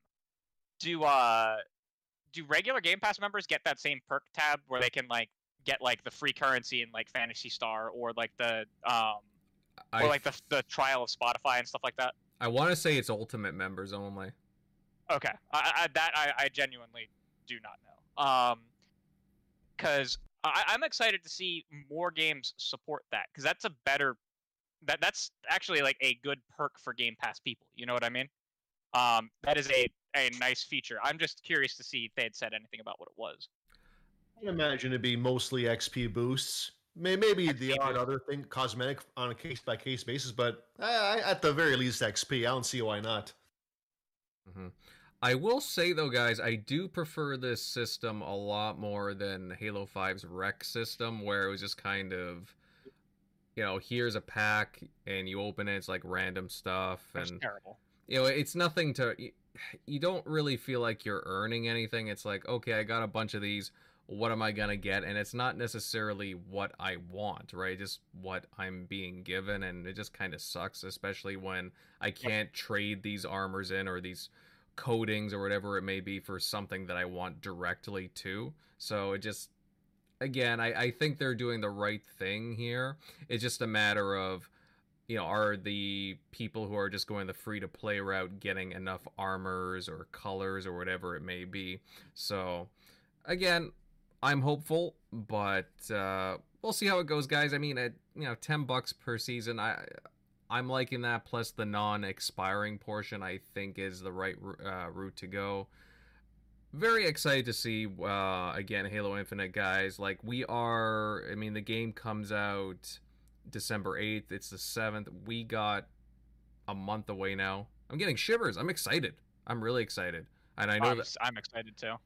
And I know that the chat is on totally excited for Xbox as well. Other Zinc, I'm looking at you, pal, as well as many others. 108 Dragons, Lemon, Buddy, and so on. Just, again, a lot of cool stuff. Plus, again, they were also having in-game events too, which are kind of separate. They were having these Fracture events, I think they're called. That's the only thing. There's like some confusing language when it comes to like the different events and the battle pass and like just stuff like that. So I'm sure it'll make sense down the line. It's just there's kind of a lot to absorb when you're reading through all this. But again, guys, just looking forward to the content and what kind of like cool armor that my Spartan can wear and how I can customize and so on. The fracture system sounds very similar to the Forza system with like the unique cars, where like each week there's a different unique cars up that you have to do the challenges for. It sounds like 343 drew some of their inspiration for that fracture system from that. Yeah, that's what I was talking about with the samurai armor. Fractures is Yes. the events for non-canon cosmetics. Yeah. Yes. Correct. Well, again, we'll, getting further to launch, I'm sure we'll learn about some more stuff and we'll get more accustomed to some things, but again, I'm just excited for Halo. Okay, yep. I think, guys, we will move on to the last topic tonight, and it's certainly an interesting one because, over the last week, we gotta talk about it. Facebook made a huge announcement that is changing its name to Meta, and I know there's been a lot of jokes about that. I can't help but, the memes have just been outstanding. And yeah, they'll be transitioning its business model to, the metaverse. It's going to, the next form of social connections using its VR gaming platform, MetaQuest, which is now formerly the Oculus. And it's a big focal point for them. Now, soon afterwards, quite a few companies, they came out stating that their intentions for the metaverse, including Microsoft. Now, CEO Satya Nadella, he had said that Microsoft has its own vision for it, a virtual version of Microsoft Teams, for example. I think it's called Mesh, something like that, working with AR and VR, and transitioning from 2D games to full 3D worlds. And, Nadella, like he stated to Bloomberg, and I quote, you can absolutely expect us to do things in gaming. If you take Halo as a game, it is a metaverse. Minecraft is a metaverse, and so is Flight Sim. In some sense, they are 2D today, but the question is, can you now take that to a full 3D world? And so we absolutely plan to do so. I mean, that's some pretty interesting language there from Satya and so on. So I'm kind of curious how this is going to be applied. Centurion Buddy, going over to you. What do you think about this whole metaverse thing, and how is Microsoft going to get involved, and even Xbox? Because it sounds like certain gaming franchises are going to be involved. Well, I really don't know what the future holds when it comes to this whole situation. in my opinion, the whole VR world is still kind of in its infancy. There hasn't been that massive push to push it into mainstream. I mean, it is everywhere. I've thought about picking up an Oculus. I'm very curious, though, the direction Microsoft would be taking, especially when it comes to gaming, purely because Phil Spencer has stated that they're definitely more focused on software than hardware. So that means that they wouldn't be developing a VR type headset for gaming. They would probably more than likely use or implement VR headsets that are already on the market, probably more than likely Oculus. I really do think, though, that this would be what VR needs to actually really start getting some legs in the gaming industry and really starting to become a household thing. Until, let's just be upfront. I refer to VR as the electric octopus, and so does a couple other people, because of the amount of wiring and stuff you have to use on some of these headsets. Yeah. What'd you say? Oh, no, right. I'm agreeing with you. Like, that's one of the main drawbacks for me, too, getting into the tech. I don't like, I don't mind putting on, like, glasses or a helmet or something, but if I got, like, wires, like, protruding, like, down my back, it just kind of takes me out of the experience. See, that's where I really feel that, so I've already seen patents for a different version of the Kinect through Xbox, where it showed the Kinect device back on top of the television, but there was also like additional sensors like you'd put in the four corners of the room, and there would also be like a floor mat involved along with a very small headset. The headset actually kind of reminded me of the HoloLens. And because of like what I do and my interest in the construction world and how certain things work, I've seen the HoloLens actually implemented where they took a group of individuals and they had to put a black cloth over the table for this to work. But literally, they were using a projector that only the HoloLens could pick up, and it created a 3D environment for them to see how they were going to they basically modeled the construction site to scale. They put the crane on it. They showed how they were going to do other things around the construction site, and it was basically a digital implementation of how this project that they were doing was going to work. And that is basically what the HoloLens has been used a lot for, is settings like that, or in the medical field where they're trying to show people how to work on somebody, and they actually have a 3D model that digitally that exists, and you have to use the lenses to see this. That's where I really feel Microsoft has really had more of a push for AR versus VR.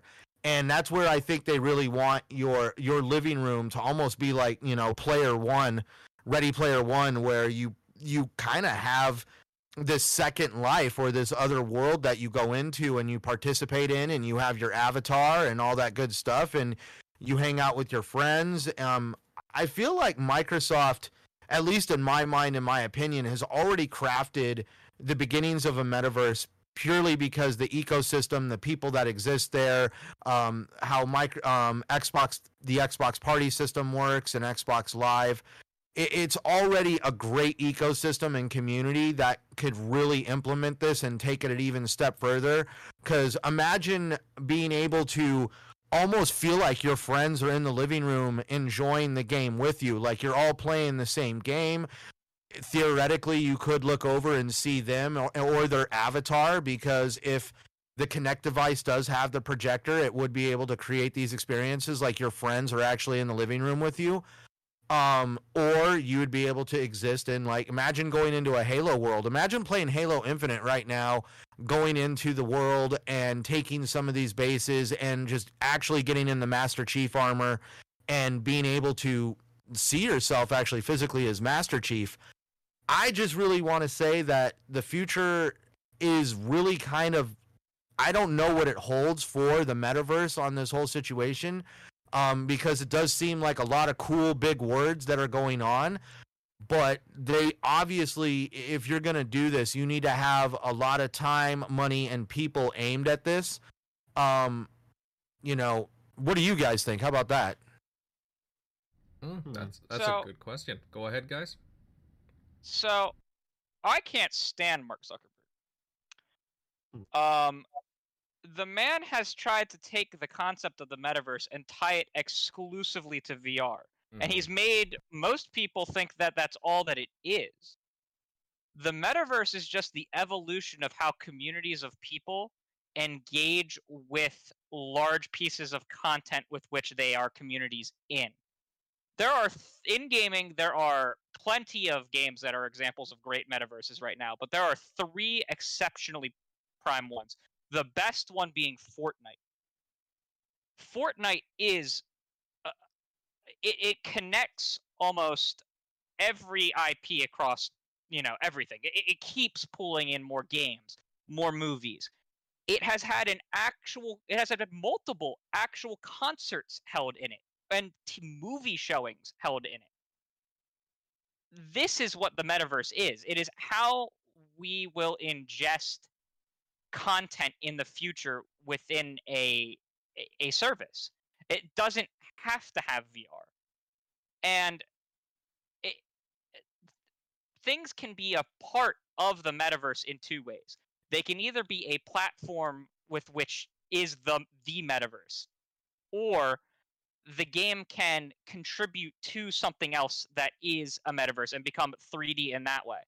And I took the statement from Satya Nadella to mean that they are going to be taking the IPs of Halo and stuff like that, and not necessarily themselves being the metaverse, but also taking it and extending them to other things. Like they showed off a bunch of 3D personalities in Microsoft Teams that you could use, and one of them, I believe, was a Halo Spartan.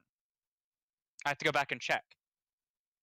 And that is another way that Halo itself can be a part of the metaverse. It doesn't necessarily have to be this concept of VR. Another way that Halo Infinite, I guarantee, will be a big... It will have a very minor, like almost Stone Age like metaverse concepts is there will be armor that is influenced by other IPs in it. Like I can almost guarantee there will be Gears of War and Doom armor in it at some point. Right. People will demand it. I've already seen it online. Doom guy Spartan inspired armor. That in some way does make it meta, right? Because that's the whole thing about the metaverse. Like it's a meta joke. It's a joke from outside the thing that is now inside it. Right. And the whole point of the metaverse is to connect the internet in a way that it's not connected currently. When you think of the internet, it's usually just one line directly between you and the thing that you are engaging with, right? Like there's a direct line between the viewers of this podcast and the podcast itself, right? In a metaverse, you have connections between the objects that are within the internet as well. So like there would be a line between Fortnite and Halo, not just the player to Fortnite and the player to Halo, but it would form like almost like a triangle. Does that make sense? Yeah, it does. And that is the whole concept, and it's you create these meta spaces in the internet that are extreme hubs of meta activity. And I actually think PlayStation's going to do this very well because it looks like they're bringing back PlayStation Home, and that's going to be a perfect thing, VR or no VR support with it. Yeah, I was actually going to mention that too, because, when they talk about this whole metaverse too, it's like, yeah, I mean, that brings back, PlayStation Home vibes. Yes. PlayStation Home. And I think Xbox can do something with its avatar system if they would get up and actually do something with their avatar system. Yeah. Because you could create that same concept in the Xbox space with the communities if you did more with the avatars. It wouldn't be VR, which VR is a big part of the metaverse, don't get me wrong, but it's not necessary as things like Fortnite and Roblox, hilariously.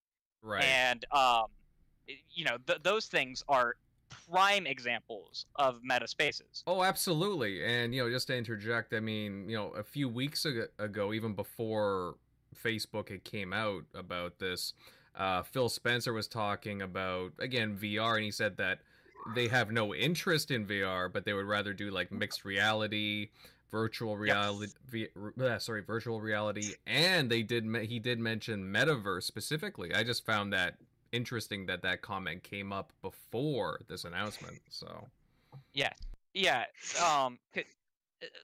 And the other thing about Xbox not wanting to do VR, they could implement Windows Mixed Reality as an API for the system, and then just not really do much with it themselves. And if developers wanted to do something with it, then any headset that supports mixed reality could just work, right? Like they don't need to develop their own, because they have an API that just makes it so that any headset, if you design for Windows Mixed Reality, it'll work with any headset that has made itself compatible with Windows Mixed Reality, similar to like DirectX, right? Games that use DirectX will just kind of work on Windows no matter the GPU, right? But it just frustrates me that people are buying into VR being the end-all be-all of metaverse because Facebook had said so, when it's really just Facebook trying to market its line of VR headsets in a devious way. I mean, they will absolutely be a part of the metaverse, but you want a good read-up on why it's so dystopian and dumb that this is Facebook's vision of the metaverse. Go look up Gene from the Washington Post. He's a game reviewer. I can't think of his last name right now. He has an excellent expose on the metaverse. He covers it extensively. Mm-hmm. It's interesting. Gene Park. Oh yes, I know who you're talking about. Yeah. Well, it's interesting Gene Park. because, for example, I'm involved heavily in cryptocurrency, and so I own some crypto. You got a power plant in your backyard?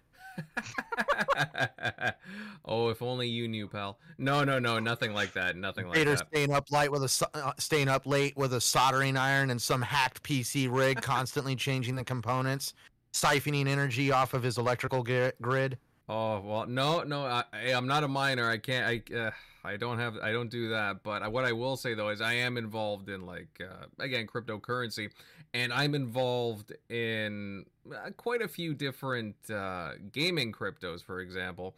And one of them is as soon as this news broke about the metaverse and Facebook, a couple of them just skyrocketed. Like there's this one called Decentraland that I'm invested in. It's a complete metaverse. Just the other week they had a concert there with like Deadmau5 and I mean heck even like Paris Hilton and stuff. They drew some numbers. It's an interesting concept. Even just a few days ago, Ubisoft announced that they're invested in another company too that are heavily involved in like NFTs and metaverses. I mean, I do think that you're going to see a bunch of publishers jumping onto this because I do think that this will be a big deal. It's just a matter of how consumers will get involved. And like you were saying, Crusader, I mean, how will these companies put this into their ecosystems? I would love to see. One of my biggest complaints with Xbox avatars is that okay, they put the work into redoing them and everything, but there's no real way to show them off. So a great metaverse, a great example of how this can be used is bring back 1 versus 100. Yeah, bring it back. That right there, and that would cause everyone would start listing the cosmetics for the avatars again. Then you'd see, everyone and their mother would be creating the different stuff for like $2, $3, $4, $5. Yes. For you to dress up for your avatar, and that creates a few things. Number one, it creates a big desire. It creates a big economy that's completely separate from like games themselves, right? And for a lot of these developers, there's a reason why all of these companies bring their characters to Fortnite. Right? Yeah. It is a giant marketing tool for them. Whenever you see Aloy in Fortnite, you think, wow, Horizon Zero Dawn. whenever you see Master Chief, you think Halo, and that might make you want to go play Halo, right? And that is one of the more devious goals of a metaverse, right? Is that these companies are going to indirectly advertise to you by making you, you can make your avatar however you want it to look, right? So for you, you're just happy being Master Chief. For other people, they're seeing Master Chief and they're getting that subliminal thought to play Halo. And that's just how it is, But so many people would be happy, just happy being in 1 versus 100, showing off their avatar that they created way back in the 360 days, with those old cosmetics or new cosmetics based on Avowed or based on Perfect Dark. You know what I mean? Mm-hmm. And it's just a shame they don't do anything with it. It's one of the things I'm most frustrated with on Xbox right now. Is we have these avatars that you can customize and with all kinds of cool stuff, and nothing uses them. Yeah, because I thought that when they were bringing them back and they retooled them, they were gonna have some games to showcase them. And I mean, granted, I mean, say what you will. I mean, remember the Kinect? It had a bunch of different Avatar games. There's nothing to really showcase the avatars anymore. Again, there's no 1 versus 100. There's no Doritos Crash Course, and there's not even a Smash clone where you could be, bring in your avatar. Yep. And just fight. I mean, I would argue, that would be actually pretty cool too. A little avatar fighter game too, but we don't have that. So something like an expanded metaverse where you see all these different custom characters duke it out. Again, a 1 versus 100 would be perfect. And didn't they mention 1 versus 100 a little while ago? I can't remember if it was Phil or somebody. Because I think they would like to do it. Someone mentioned it into an interview, and he said that, like, if the support's there, we could do something like it again in the future. And I constantly see stuff about it online, and every tweet I see about it from a big name has tons of people underneath it who are like, yeah, bring back 1 versus 100, or they're asking what it is, and when you explain it to them, they're like, this is so cool. Why did this ever go away?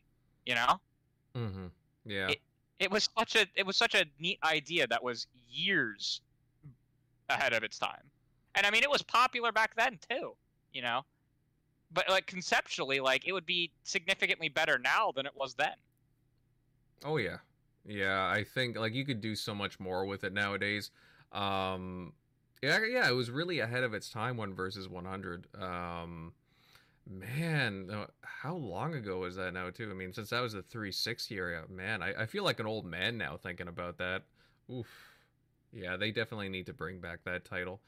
I think that it would be interesting getting involved with these different metaverse-esque kind of titles. Again, it's not like the end-all, be-all. Like, again, I'm not huge on what Zuckerberg or like Facebook do as a corporation because, I mean, again, like you, Crusader. I mean, I'm not big on the Zuckerborg, if you will, the Commander Data lookalike, but it is interesting that all these various companies are coming out and being like, oh yeah, we're getting involved in the metaverse, we're working on something, and so on. And I do think that there is an avenue to explore here. Again, I would like to see again with Xbox, maybe use the avatars more. I think there's a lot of ideas that could be used here. I think that there are a lot of interesting applications. And I mean, even like, I hate to say it, from like a business standpoint too, for these corporations, there's probably some money to be made as well, right? So there's a lot of money to be made. I mean, look at what Fortnite does whenever a new skin comes. Everyone goes ballistic and it blows up Twitter for like 3 or 4 hours. You know what I mean? Like, you see it everywhere. Like when they announced the Resident Evil skins, I couldn't stop seeing it. And every party is just happy. Fortnite's getting its cut. Capcom's getting its cut. When Master Chief came, I'm sure both Epic and Xbox were super happy with that. Yeah. And the fans, people are buying it because they want to be Master Chief in Fortnite. You know, they want to be Kratos in Fortnite. They want to be John Wick. You know, I hate to say it, but as long as you're doing it in a game where it makes sense, everyone is happy. You know, I wouldn't want a banana suit in Halo. I don't think it would fit. But you want to make a Skyrim Dragonborn style inspired armor that can make sense as long as you design it well enough. You know what I mean? Well, you have to design it in the concept of that game, in that game setting, and make it fit. Like they made samurai armor fit. That armor looks fantastic. You know what I mean? And I like they could do it there too. Well, you just have to have a good a person who can merge the two art styles together perfectly. Well, do you remember? I think it was in Halo 2. They had like Master Chief like Spartan armor, but it was like all like Halo like. I mean, sorry, Fable like. There was I don't know about Halo 2, but in Halo 3 they had the Ninja Gaiden crossover with the Hayabusa armor. Yes, that's correct. Yeah. And that is the like a prime example of something that they can do in Halo to this regard. And they've proven that they can do it. They've proven it twice now, at least. Right? Mm-hmm. They have that Hayabusa armor, and wasn't there was an armor in Halo 5, wasn't there? I thought. Maybe not. I can't remember off the top of my head, to be honest. Not to change the subject of the game you guys talking about, but remember in Mass Effect where they had armor sets that could give homage to Kingdom of Amalur and Dragon's Age with the Blood Dragon armor. Blood Dragon armor and the Night Reckoner armor. Yep. And the Chakram launcher was, I believe, a gun that was inspired by Kings of Amalur as well. They fit perfectly, and like even in the email when you received them, right, as like a bonus for having the game, it even says like this was created by a fan of this like online web series for you, or something like that, right? And did it look a little off from the game? Sure, but it didn't look so off that I was appalled, and it was, you know, it was cool. It did cool things. I looked badass while doing it, you know. And if you didn't want to wear it, you didn't have to, because there was another armor that did the exact same thing. Mm-hmm. Yeah.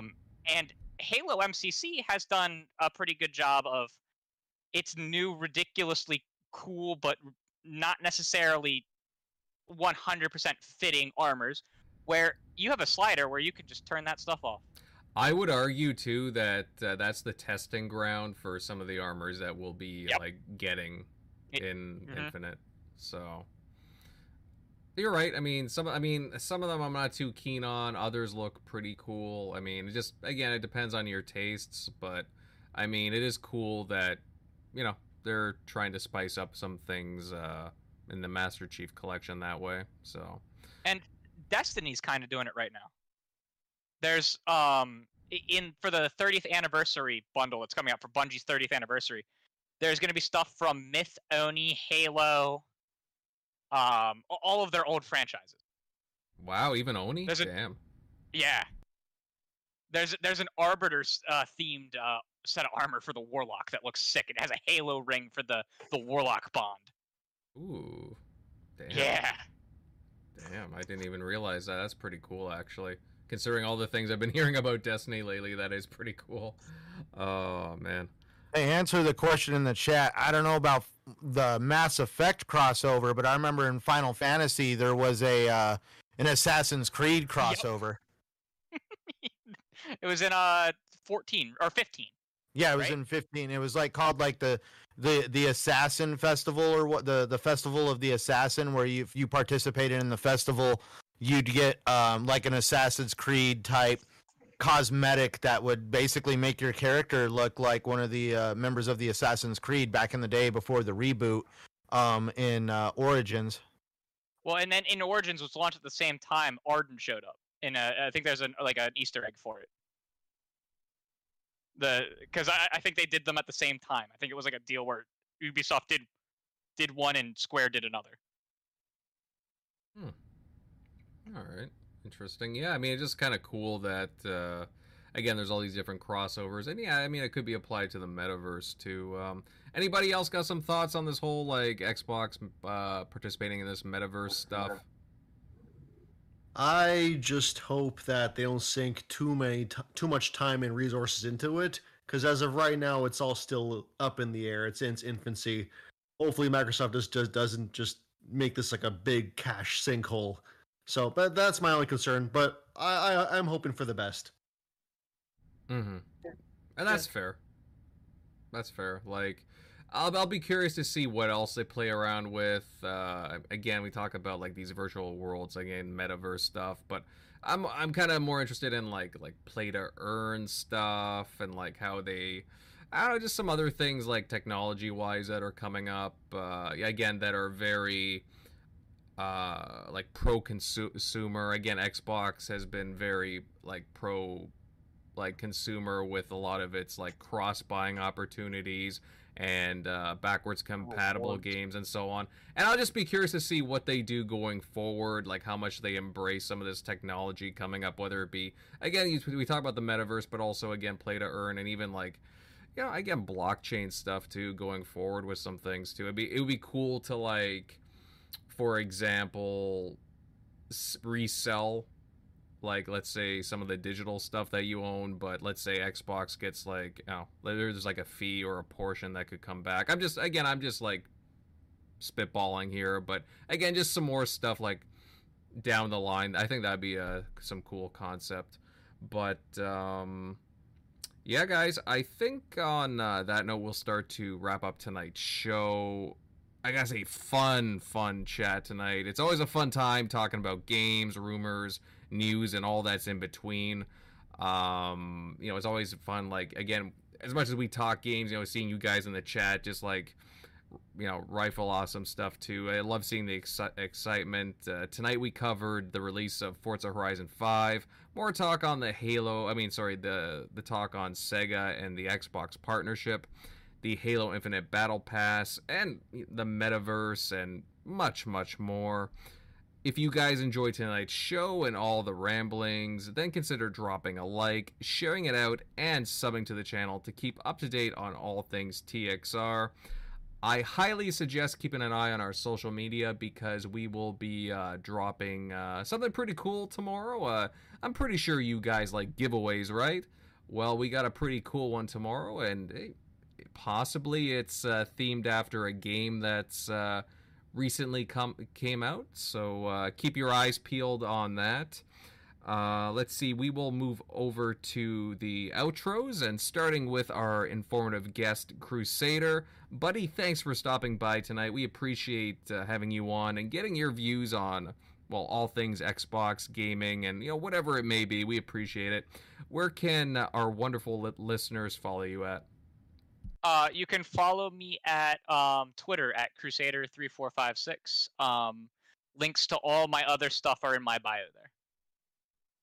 there. All right, good stuff. I mean, I know you're pretty active over there on Reddit. You seem to be very active, actually. But you know, that's a good thing. You know, you got a pretty good presence on there. Definitely follow him over there, guys. If you're active on the Reddit verse.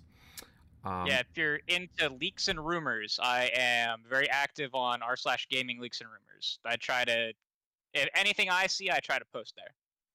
Mm-hmm. He is very active, and he does a good job there of summarizing a lot of the leaks going on there, especially the Xbox stuff.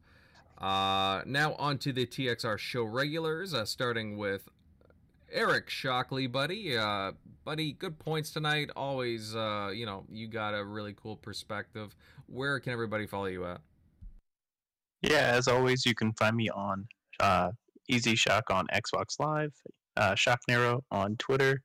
But yeah, thanks for Crusader stopping by, giving some more detail with the Forza since you've been able to get a bigger crack at it, and some of the other topics with the Battle Pass. So, but yeah, definitely excited to check that out. I played like Apex, never really got too much into Fortnite or really dabbled into a Battle Pass. So yeah, this will probably be pretty much my first one where I actually like played with the battle pass. So, but yeah, definitely excited for it. Did they say how much it was? $10. $10. $10. Okay. So not too bad. Not too bad. Moving on down the list here, General MLD Buddy. Love the stuff tonight. Where can the show faithful follow you at? Thank you. Twitter is at MLD Ghost. YouTube General MLD. Can't wait for Forza Horizon 5. Gonna be playing that all week. As we're looking forward to hopefully more Xbox news developments come out. I think with Halo Infinite, I don't see myself buying every battle pass, but I do like the idea of buying them on a case-by-case basis. Because again, like it was said before, I don't buy into battle passes too much, but this will be the first. But so I don't know. It's very exciting times ahead. Very exciting. Indeed, pal. Indeed. Down the list, moving on to the Arizona man, Centurion. Buddy, love the presence tonight. Good show. Where can all the TXR fandom follow you at? Well, gentlemen, it was an awesome show. Thank you for the great chat. I actually enjoyed conversations and everything else in between. Thank you to everybody out there in the chat that was typing it up. Saw a lot of great people out there. You guys have yourselves a wonderful night. For those who are interested in finding me, please find me at Centurion1307 on Xbox Live, Twitter, and, of course, YouTube. I am actually working on another fanboy video who should be popping up here in the next day or so. I've been grinding away at that, so there's that to look forward to. And other than that, just looking forward to some of the great games that are going to be coming out here pretty quick. My backlog is already miles long, and Xbox is going to be stacking it even higher this holiday season. Yeah, well said. A lot of excitement going on. To round this out, of course, I'm Invader, and you guys can all follow my content on YouTube at Invader Gaming. I'm also available on a number of different alt media sites, such as BitChute, Minds, and so on. I'm all over the place. I like to spread myself out, right? Really good show tonight, really good stuff from all the TXR crew and our fantastic guest, and we are looking forward to seeing you all here next Sunday. And again, keep an eye on our social media tomorrow. There will be a big giveaway going on, so keep an eye on that. Take it easy, folks. Have a good one.